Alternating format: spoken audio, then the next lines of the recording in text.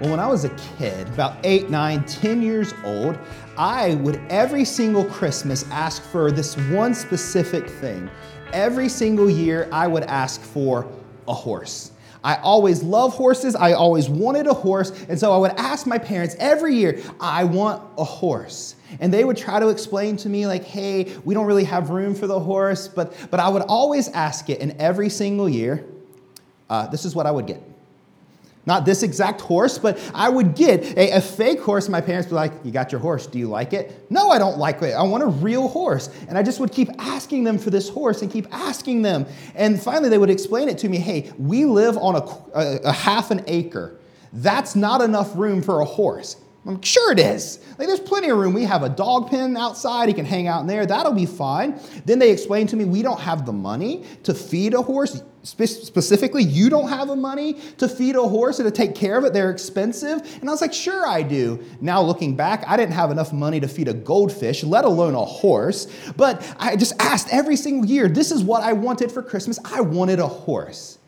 Now, looking back, I did not understand the depth behind the request. I didn't understand everything that went along with what I was asking for. About that same time, my dad would take me and my older brother Matthew to this place called Turner's Honda. And this place had like all the coolest things that you could want. They had like quads, they had dirt bikes, they had motorbikes, they had jet skis, they had it all. It was awesome. And so when we would go in there, my brother and I would get on one of these dirt bikes, and we'd get on a quad, and we were tending to drive around, and we would ask my dad, Dad, will you buy us this? And he'd be like, no, we don't have money for that. And we're looking at the tag. It's only $12,000. Of course you can afford this. Like, you can buy it. And he's like, no, we don't have the money. And then my brother and I figured out this little life hack for you. You guys ready for this, for all your needs?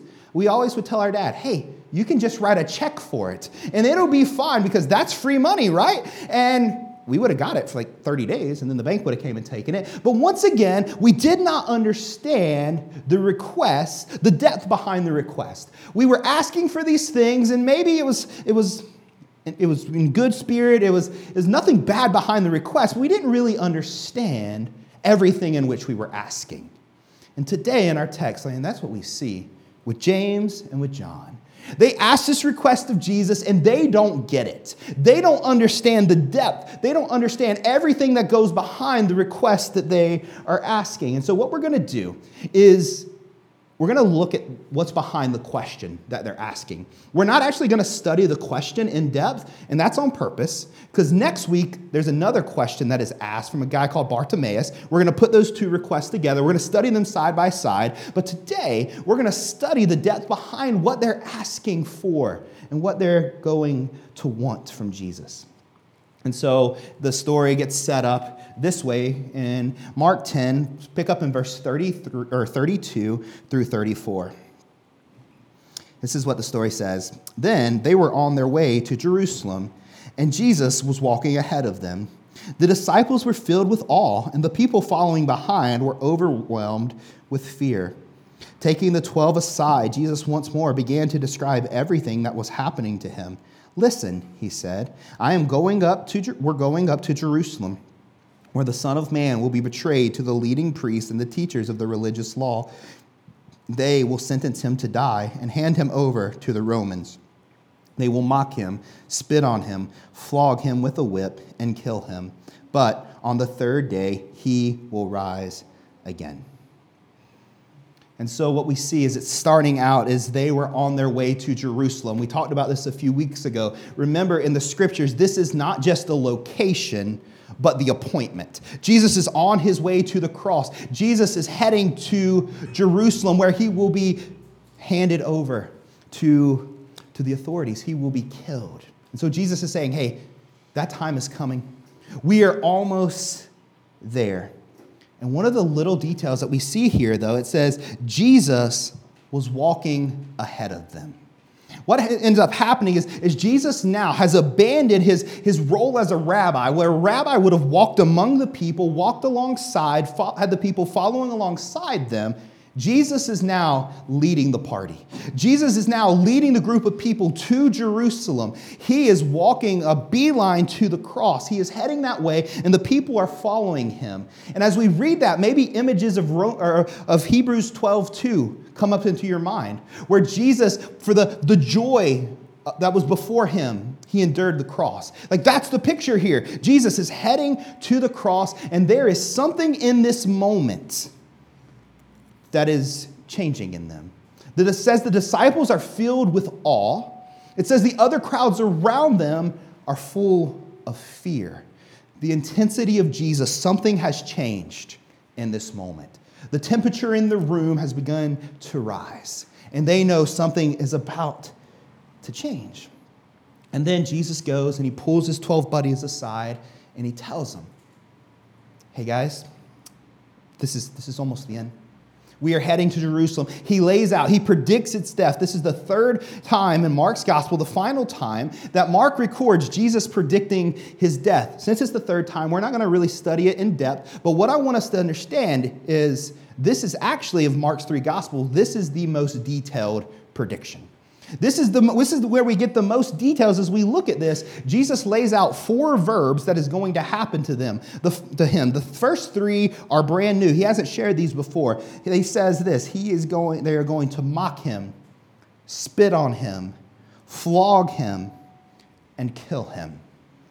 And here's what we find is every single one of those verbs, mock, flog, spit on, kill, they're actually in Isaiah 52 and 53 of the suffering servant. So in this moment, Jesus is very explicitly saying, hey guys, that servant that Isaiah talked about in Isaiah 52 and 53, that suffering Messiah, that suffering servant, that's me. I am him. And so Jesus is the servant Messiah on a sacrificial mission. Jesus is the suffering servant, the servant Messiah on a sacrificial mission on his way to the cross. But notice that word in verse 34, probably one of the most powerful in all the Bible, the word but. They're going to kill him, but 3 days later, he is going to rise from the dead. Yes, Jesus is going to suffer. He is going to die. But he is not going to stay dead. Jesus is not just the servant suffering Messiah. He is the conquering king who is going to come on the sacrificial mission to win us back, to pay the price for our sin, to defeat sin and death once and for all. And so Jesus lays all of that out. And then here's what we find in verse 35. Then James and John, the sons of Zebedee, came over and spoke to him. Teacher, they said, we want you to do us a favor. And that statement, we want you to do us a favor, is very telling. Because literally translated, this is, Jesus, do for us whatever we want. This is what they're asking him. Jesus, do for us whatever you want, or whatever we want. And it's really easy to be like, bad James, bad John. Anyone else ever did that? Jesus, God, will you do for me what I want? Do what I desire me to do? Do for me whatever I want? Has anyone ever done that? Not really concerned about what Jesus wants for us, but more just like, do for me what I want. And sure, we could pick on James and John, but I've been there. I've done the same thing. I've asked Jesus for things. I've asked him to do what I wanted him to do without really much intention of doing what he wanted. Every once in a while, when I'm reading a book or watching a movie, there'll be one of these moments. It's usually like in an intense show or an intense book, like a mystery book or a spy book or something like that, where somebody will come to a person and they'll give them a proposition. They'll say, hey, I want you to do X, Y, and Z, whatever it may be. And then they'll ask, well, okay, what else does this entail? And then there'll be this tiny little statement, well, you have to say yes before I can give you more detail. And every single time that happens is always something really sketchy, something really dangerous, something they probably don't want to get involved in before they say yes. And Jesus, man, he's far too smart for this. Like he's not going to get there. Peter and John aren't catching him off guard. And Jesus replies in verse 36 and 37, what is your request? He asked. They replied, "When you sit on your glorious throne, we want to sit on the place of honor next to you, one on your right and the other on your left." So at least they get it right, the glorious throne part. At least they get that part right. Unfortunately, when we look at that idea, that phrase, this is not a heavenly throne. This is not a kingdom of God kind of throne. This glorious throne that they are asking for, they are asking Jesus for, is a political throne. Somehow, some way, they still think Jesus is going to be this political leader. Somehow, they still think Jesus has these aspirations that he's going to walk into Jerusalem, he's going to overthrow the Roman government, he's going to make Israel great again, and like somehow this is still what they're thinking. And then it's just not. Like, we know the end of the story. That's not what Jesus' plan is. But they asked for a place on his right and on his left. Interestingly, the only place in Mark's gospel that anyone is mentioned to be on the right and the left of Jesus is in Mark chapter 15 with the rebels that are being crucified next to Jesus.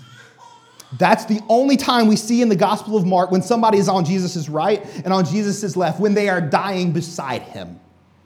And in a real way, that's what James and John are asking for.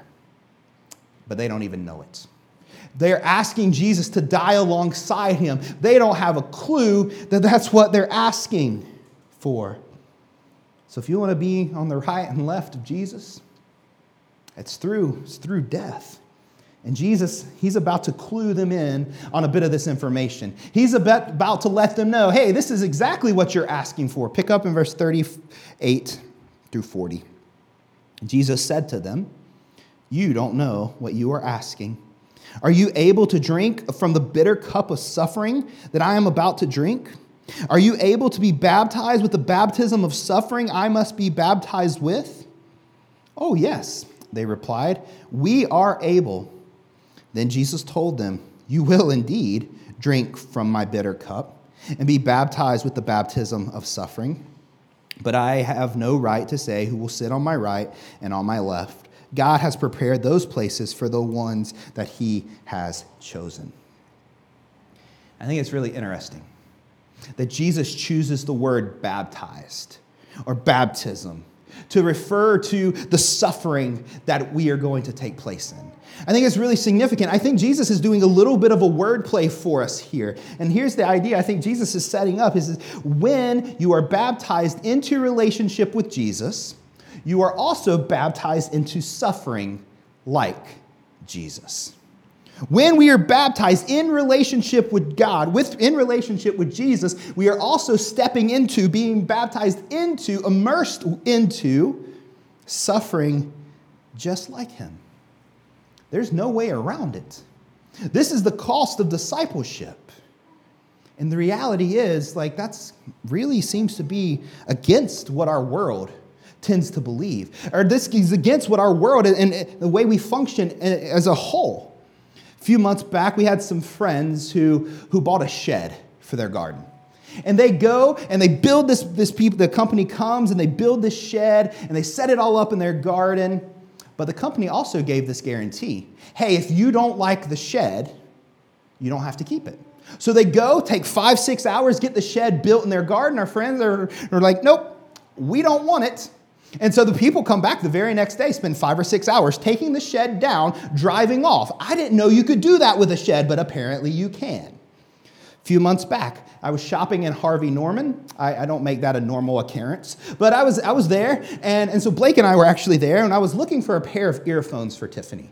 And I don't know if you know this about Tiffany, she's a little bit smaller than I am. And so I was looking for some headphones for her and some of the ones that you insert into your ear. And so I found a pair, and this is Harvey Norman, so naturally they were expensive. But I was thinking maybe they could work. And so I go up to the till to get ready to check out. And I just asked the lady, hey, what is your return policy on these headphones?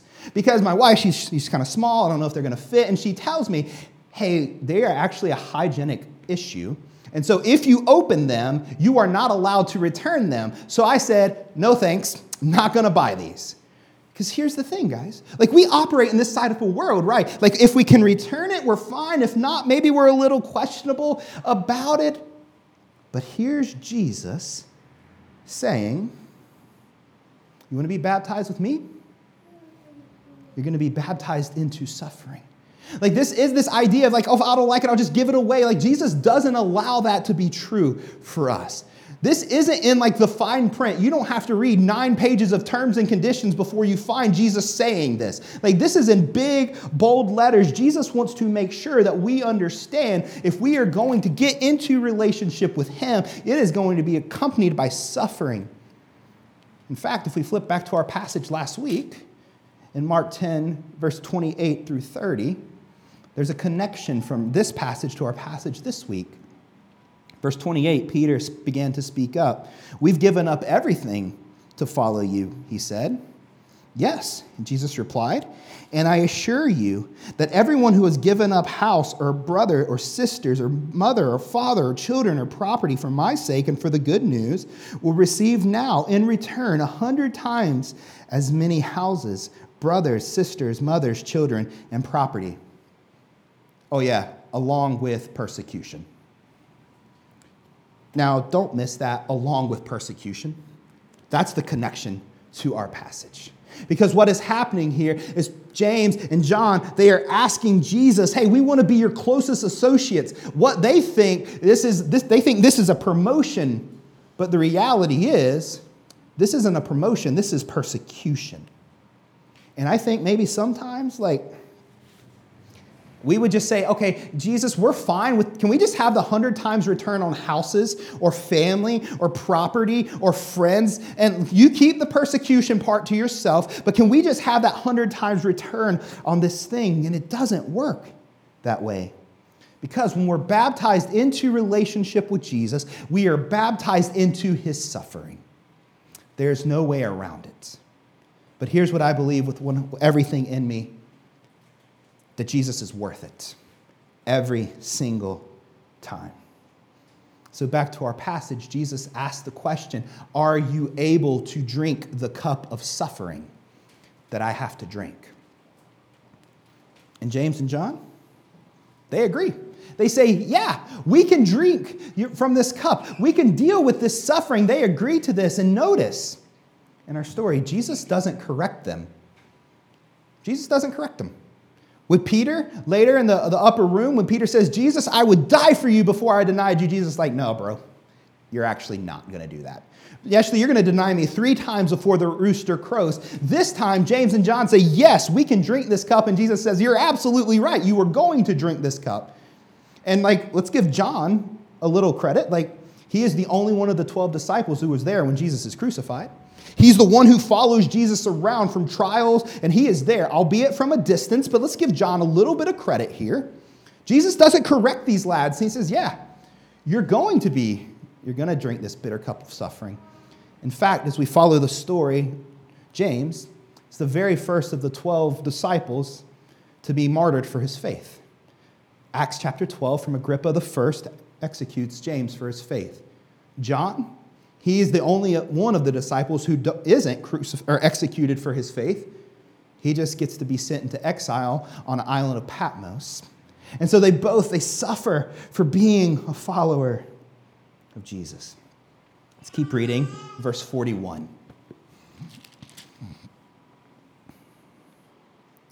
When the other 10 heard what James and John had asked, they were indignant.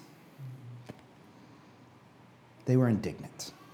And what's sad about this moment is they are not indignant about the request that that James and John have made. They're indignant that James and John beat them to the question. They're indignant that James and John beat them to the punch. That's what they're upset about. This is not the most proud moment for the disciples, right? And this is not this righteous indignation that we talked about last week when Jesus gets mad for the disciples sending the children away. This is greed. They're upset because they've been beat out, that they wanted those positions, and James and John asked for them first.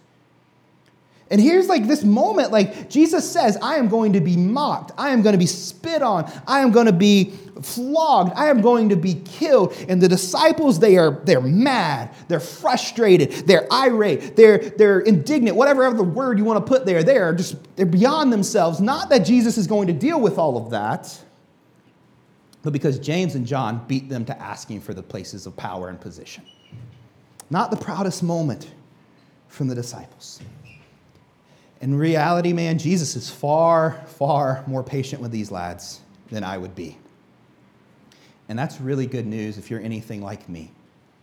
Because Jesus has been far more patient with me than I deserve. He's far more patient with these guys than they deserve. He's far more patient with us than we deserve. Verse 42 through 44, here's what Jesus says.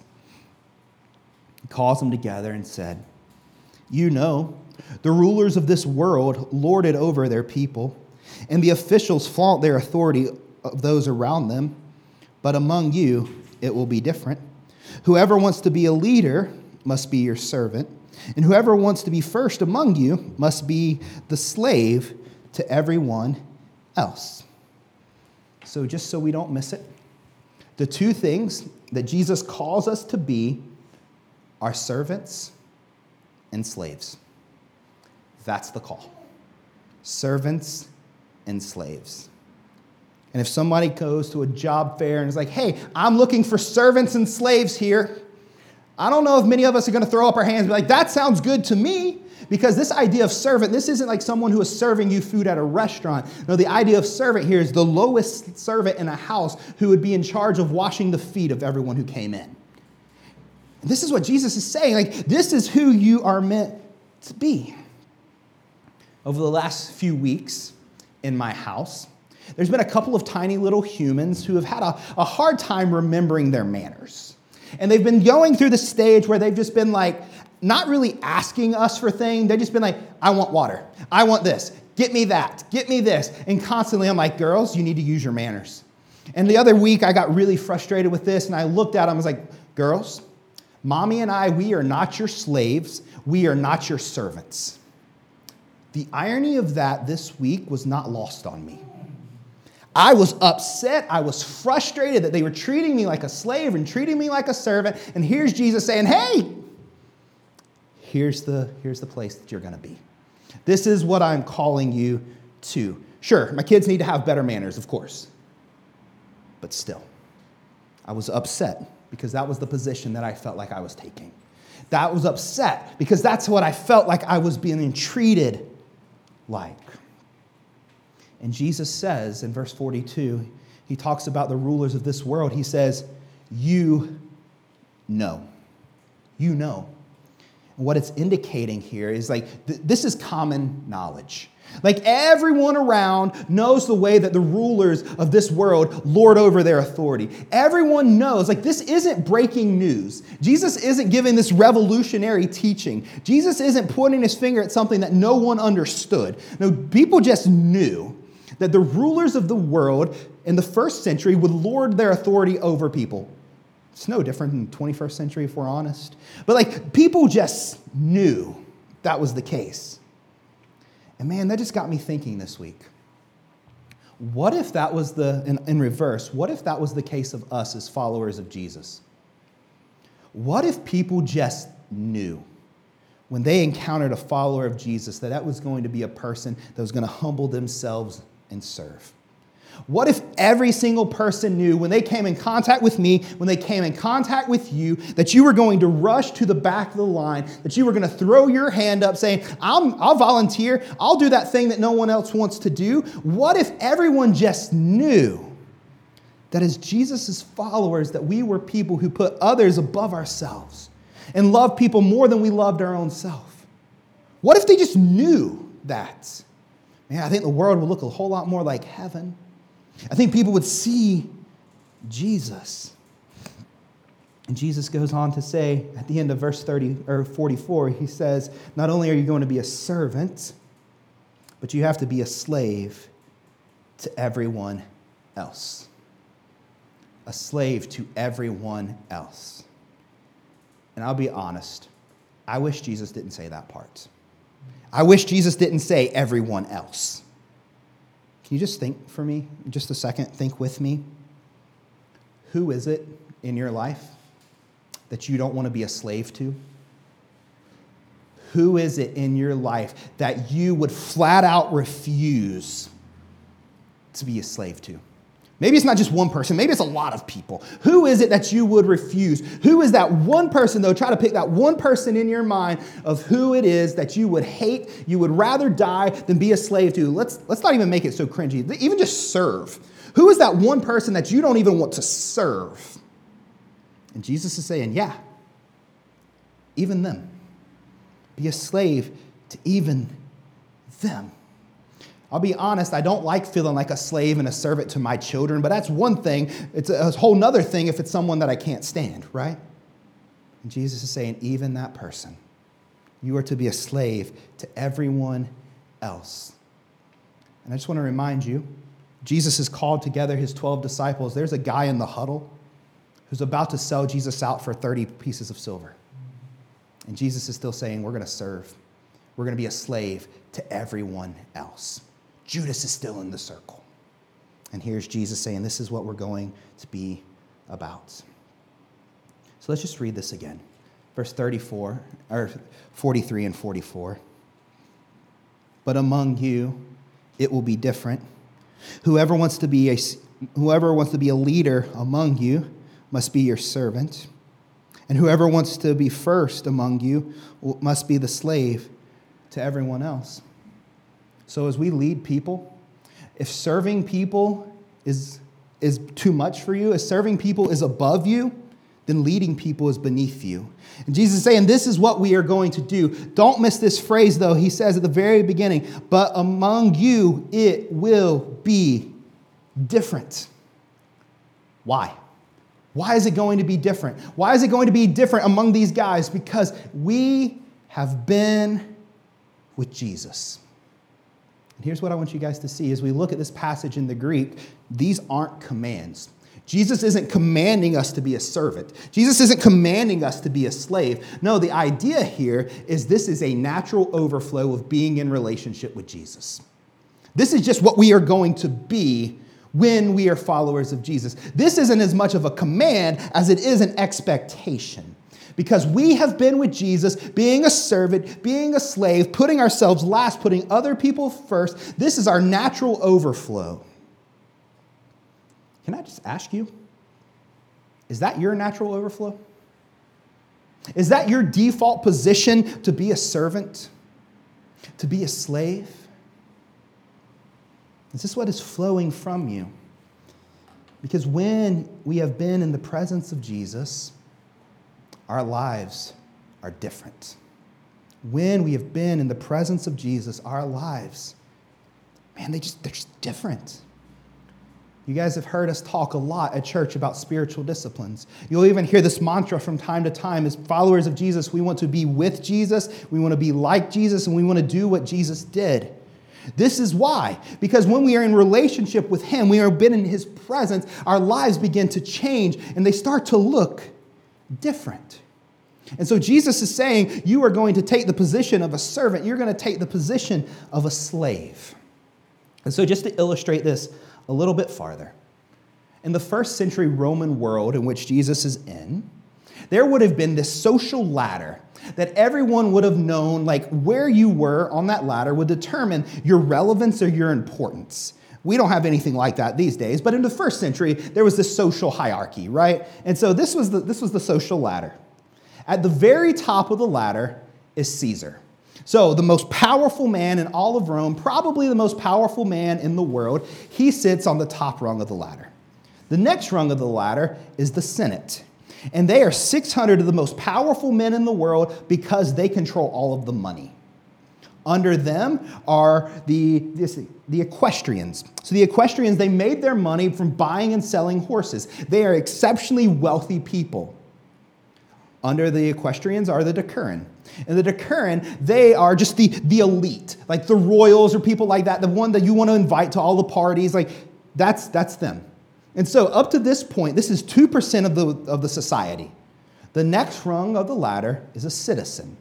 And Roman citizens, they had rights. They could vote. They could own property. If you read through the book of Acts, you read through some of Paul's letter, being a Roman citizen, he uses that sometimes to be like, you have to give me like a proper trial. And so they have legal rights. Under a citizen is a freedman, and the name is exactly what you think. They're free, but they don't have rights. They can't own property. They can't vote. And the very lowest rung on the ladder is a slave. The only thing that a slave could do was obey. That was their only rights, was they had the right to obey their masters. The reason I want to bring this up is because if you feel like what Jesus is saying is countercultural to our world, it's the same thing in the first century. Everybody believed that this was where this ladder would determine your importance. Everyone would have known that. And so when Jesus is saying, be a slave, be a servant, it went against everything that we would have known to be true.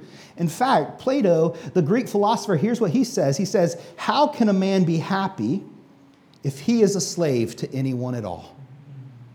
And Jesus is saying that it's through submission and obedience that you find joy. The Roman world, they didn't view obedience and submission as a virtue. They viewed it as a tragedy. And then here comes Jesus saying, this is what you're going to be doing. This is what you're going to be about. And here's the fascinating thing. As we look at the bottom rung of the ladder, slaves, here's the reality about Jesus, is Jesus takes the level below the bottom rung. Because as we read through Roman law and Roman history, a slave could not be crucified. Only a dishonorable slave could be crucified. So Jesus doesn't just take the lowest rung of the ladder. He takes the rung below the lowest rung. He takes the lowest spot of that. And so, man, what does this look like? In our lives, like, okay, that was Jesus, that was the first century. What does this look like to be a slave to all, to be a servant to all people in our world today? For me, I got a picture of this about 10 years ago with my family. So unfortunately, about 10 years ago, my grandma, who had dementia, it started to get a lot worse. And what ended up happening is like they just realized like she's going to need full-time care, 24 hours a day care. And unfortunately, my parents had just lost their home to a hurricane. It was wiped out, it was flooded. And so my parents didn't have a home. My grandma needed someone to live with her, to help take care of her. And so they're like, well, we'll kill two birds with one stone. Your parents get a house, grandma gets care. And so they moved in with my grandma. And so for 4 years, I watched as my parents would get up in the middle of the night to change my grandma's nappy or to strip and change her bed. I watched as they would fix every meal for her. My grandma, unfortunately, she had like a throat issue, and so she couldn't swallow things very well, so they had to cut things up like you would a child. Every single bite of every single piece of her food, they would cut it up for her. I watched as my brother and sister set their alarm on their phone for 90 minutes every single day to walk grandma to the bathroom. I watched with tears in my eyes as my brother and sister would help her and take care of her even when she forgot their names. I watched them for years, answering the same question over and over and over again. Because that's what a follower of Jesus does. And I let my parents know I was telling this story. I don't think they were very happy about it, because it's not why they were doing it. But for me, that showed me this is what it looks like to be a follower of Jesus. This is what it looks like to be a servant. Loving someone who can do nothing in your turn, can do nothing for you. I've shared this letter with some of you before, but there is a dad with MS who wrote a letter to his son on Valentine's Day. And this is what he had written. He said, a date night means that your mom has to dress me, shave me, brush my teeth, comb my hair, wheel me out of the house into the garage, take the pedals off my wheelchair, stand me up, turn me around, sit me down in the seat, twist me around so that I'll be comfortable, fold up the wheelchair, put it in the trunk, go around to the other side of the car, start it up, back it out, then get out of the car, close the garage door, get back into the car, and drive to the restaurant. Then she gets me out of the car, unfolds the wheelchair, pushes the pedals out, closes and locks the door, wheels me into the restaurant, takes the pedals off the wheelchair so I won't be uncomfortable. We sit there and have dinner, which means she feeds me one bite at a time throughout the entire meal. When it's over, she pays the bill, pushes me out to the car again, and in reverse does the same tedious routine. And when we're all finished and we're back into the house, she'll look at me and say, "Honey, thank you for taking me out to dinner."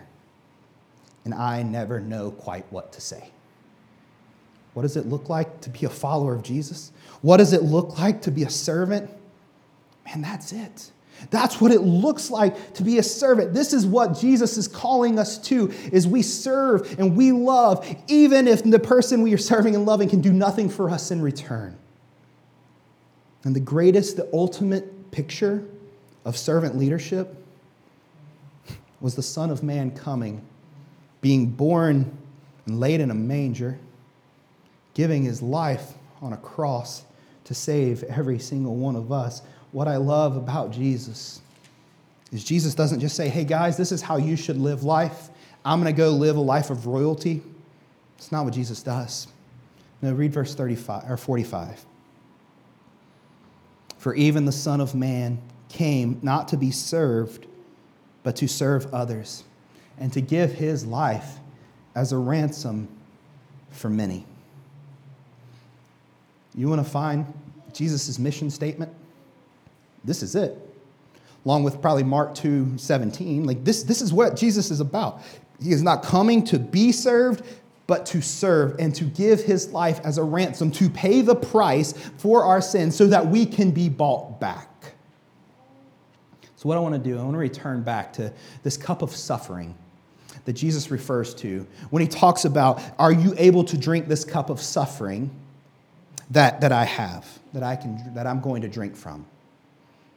Here's what's interesting. As we read through that word, and we study that word cup throughout Scripture, what we find is mostly that cup is used like Jesus uses it here. A cup is wrath, this idea of punishment and a negative thing. But every once in a while, that word is used in a positive way. One time in particular is in Psalm 30 or Psalm 23.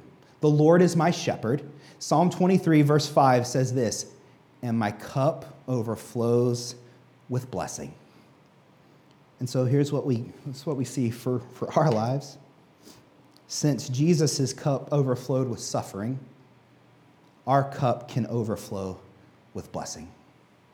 Because Jesus was willing to suffer and die the death that every single one of us deserved.